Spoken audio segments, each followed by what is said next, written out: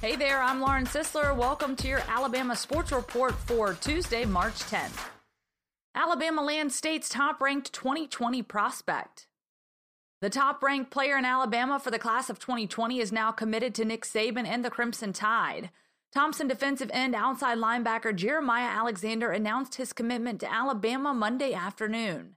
Alexander is rated as the second-best weak-side defensive end and ninth-best overall player in the 2022 recruiting class, according to 24/7 Sports.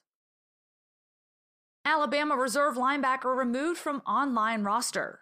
Alabama's new online roster doesn't include one of the Crimson Tide's backup inside linebackers from last season.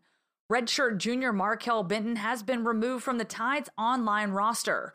While Benton hasn't entered the NCAA transfer portal as of Monday night, it's the second time this offseason that Benton has been taken off that online roster. In addition, sources have indicated during this last month that Benton hadn't been around the team.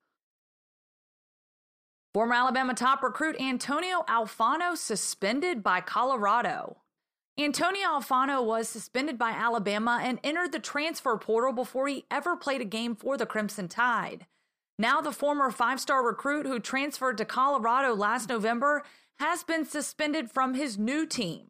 On Monday, new Colorado coach Karl Dorrell announced an indefinite suspension of Alfano for a violation of team rules. He is the second former top Alabama recruit to run into trouble at his new school. The Tide's top-ranked member of its 2018 class, Iyabi Anoma, transferred to Houston last summer but was kicked off the team last month. That's a wrap on your Alabama Sports Report. I'm Lauren Sisler. Thanks for listening.